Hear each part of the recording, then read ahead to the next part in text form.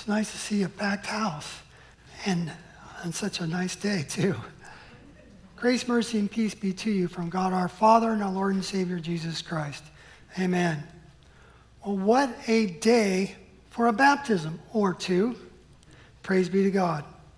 And it just so happens on this very day on which all the angels in heaven are rejoicing, throwing a party over the outpouring of the heavenly gifts showered upon Olivia and Edward this morning through the waters of holy baptism. Well, what do you know? Who shows up from the pages of Scripture in our reading today? It's none other than John the Baptist, the Baptist. Now, he's not the Southern Baptist, mind you, although they, along with every Christian denomination, would count him as a true prophet of God. And we kid about his name. There's a lot of John the Baptist jokes. But point in fact, John the Baptist in his day was probably not anyone you'd ever want to dare messing around with. He was downright scary, not just in his wild man looks, his matted camel fur garment, and his locust breath. No, it was his message more than anything else that was the most frightening thing about him. He had a clear calling, the voice of one crying in the wilderness. He was a prophesied prophet who was to come and prepare the way of the Lord. John was the only one beside our Lord Jesus Christ himself whose own coming upon the scene was specifically prophesied about.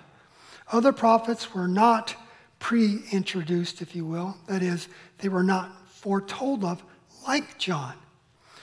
We weren't told, for example, about the prophet Amos coming upon the scene at some appointed time in Israel's future. Nor were God's people even foretold of the great Isaiah's appearance.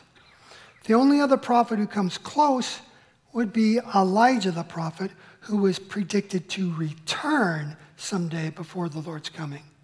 And even there, though, Jesus seems to link Elijah's return with the person and ministry of John the Baptist. For all the prophets in the law prophesied until John, Jesus tells his disciples in Matthew 11, adding, and if you are willing to accept it, John is the Elijah who was to come. This echoes what the angel Gabriel had already told John's parents before John was even born. Said Gabriel, he, that is John, will go on before the Lord in the spirit and in the power of Elijah, to turn the hearts of the parents to their children and the disobedient to the way of righteousness, to make ready a people prepared for the Lord. This was John's calling then, preparation. And he had some serious credentials going for him. If all that already said about John wasn't enough, Jesus states it plainly to the crowd. I tell you the truth, among all those born of women, there is no one greater than John. Wow, talk about an endorsement, right? But Jesus isn't even done yet. Right there, after that grand statement about John, Jesus adds this shocking tagline. No one is greater than John, yet the one who is least in the kingdom of God is greater than he. And there, Jesus just drops the mic. Boom. Did you catch what he's saying there? Who is greater than the greatest prophet ever of God, according to no less an authority than Jesus Christ, our Lord himself? Who is greater? Answer. The little children. You, me, by simple faith, the baptized. Faith is, according to Ephesians 2:8-9, a free gift. For it is by grace you've been saved through faith. And this, not of yourselves. It is the gift of God, not by works, so that no one can boast. This gift of faith comes by the Holy Spirit to all baptized children of God. How many times throughout his earthly ministry did Jesus tell the trusting individual who came up to him, son, your faith has healed you, or daughter, your faith has saved you, or simply your faith has made you whole? Well, there are numerous occasions on which Jesus responds in just this fashion to those who exercise their faith. Jesus validates their faith. Implicit in all of these cases, of course, is that faith of all these individuals was where? It was in him, King Jesus, the incarnate Word of God. Let's not forget that. Your faith is distinctly in the Savior. That's the faith that saves, not just any arbitrary faith. Faith is only as good as the object in which it is placed. This is an important distinction that really needs to be made today.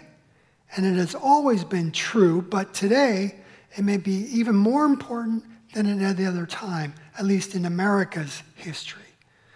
I heard a line of dialogue just yesterday from the new trailer for the next Indiana Jones movie, the fifth and final installment starring the original Indy himself, Harrison Ford. I'm looking forward to it. You know, it's just not the same when Harrison Ford isn't playing the lead. Now, he may be 80 years old now, but with a little digital makeup magic, they make him out to be a pretty convincing younger version of himself in those flashback scenes. But here's that dubious line from the trailer that I mentioned that bothered me. Says an older, wiser Indiana Jones, "I've come to believe it is not so much what you believe, it's how hard you believe it." I've come to believe it's not so much what you believe, but how hard you believe it. Now, is that a problem for you too? It certainly is for me. Perhaps when the movie comes out, giving it the best spin I can, that will be next summer, by the way, I might come to understand that particular line better when I hear it within the whole context of the movie, right? But my guess is most Americans won't have any problem with that statement at all, period. On its face, the statement, "It's how hard you believe," suffers from the so-called faith in faith fallacy. We've all seen versions of this misplaced faith before in movies and in real life. For a famous example, you can go all the way back to the original 1940s Pinocchio. They're remaking some of those Pinocchio movies as well. But in the original, you can go back and sing along with Jiminy Cricket, right? "When you wish upon a star, your dreams come true." Is it that simple? Which star? Tell me which star, or maybe it's just the first one that appears in the night sky, some say, right? Tell me, and I won't need to buy any more lottery tickets. Not that I do anyway. Isaiah, who, by the way, is one of those Old Testament prophets himself who prophesied about John's coming, in his own way, Isaiah anticipates John's fiery message some 700 years earlier with a sobering wake-up message of his own that he sounds against the nation of Israel. From our Old Testament reading today, "He that is God shall strike the earth with the rod of his mouth, and with the breath of his lips he shall kill the wicked." Isaiah 11:4. With the Lord's prophets raising the stakes now up to the critical level of life and death, what object of our faith is strong enough to protect all of us sinners from God himself and his holy anger against all mankind's wickedness? John the Baptist's cry went out indiscriminately to all classes of the Jewish people of his day, rich and poor alike. His task was to lift up every valley and lay low every mountain and hill. That's from Isaiah 40. So no one, in effect, was safe. John didn't hold back, even if it was the highly esteemed Sanhedrin caste coming to the desert to check him out. I'm talking about the ruling Pharisees and Sadducees who walked around in their day all tall and proud. John didn't care. He would take them down and level them out too as quickly as anybody else. Pointing out our hardened hearts and selfish sins was essentially the great equalizer that indicts everyone before God's face. Before God, the high-ranking offices held by those religious elites, those offices could not protect them, nor hide their hearts of stone that they were guilty of having. In fact, John had some choice words ready just for them. "You brood of vipers," he cried, "who warned you to flee from the wrath to come? Bear fruit in keeping with repentance." So John was not a respecter of persons, was he? Those Jewish leaders in their day thought they could hide behind their self-constructed walls of pious outward actions. Or maybe they were counting on their genealogical connection with Abraham to somehow exempt themselves from divine accountability. Now in America, a so-called Christian nation, not really, but there are those who want to think of it that way, we sometimes think we can hide behind that moniker. I'm an American, therefore I'm a Christian. But that doesn't work here today in America anymore. And it didn't work anymore back in the first century for the Pharisees and the Sadducees of Judah. With his prophetic acts, John was ready to cut that one down too. "And do not presume to say to yourselves, 'We have Abraham as our father,' for I tell you, God is able to, from these stones, raise up children of Abraham." This stone reference reminds me of what Jesus said to some of the same religious leaders who protested all the hosannas and other praises that Jesus was receiving in his triumphal entry into Jerusalem. Remember that? And the Pharisees complained then, "Teacher, rebuke your disciples." Jesus answered, "I tell you, if these were silent, the very stones would cry out." So if piety and pedigree cannot withstand the coming judgment of God, where then, pray tell, or in what can we trust? In America, our coinage says, "In God we trust," but it is this God of whom we are most afraid, or should be most afraid if we're not, who can destroy both body and soul in hell. To answer that, where do we go? Where is our hiding place?